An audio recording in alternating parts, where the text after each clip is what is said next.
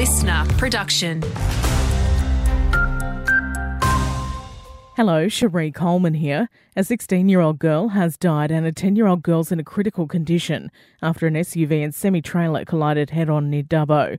It happened last night just before 6 p.m. on Dunedoo Road at Ballymore. Both were passengers in the SUV. The teenager died at the scene while the 10-year-old girl's been airlifted to Westmead.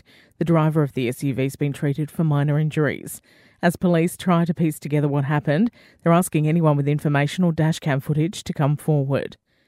Flood recovery rolls on for the Central West with the first Community Leaders Forum deemed a success. Discussions now being opened up to affected residents to help determine priorities for a $100 million funding package.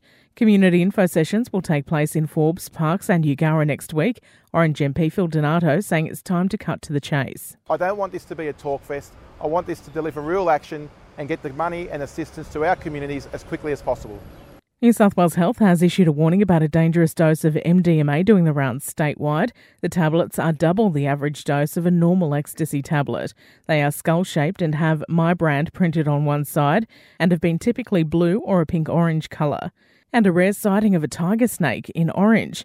Orange Snake Service called out to Clifton Grove yesterday afternoon to relocate the danger noodle, confirming it was a first for them and that there isn't even a single historical tiger snake record from Orange.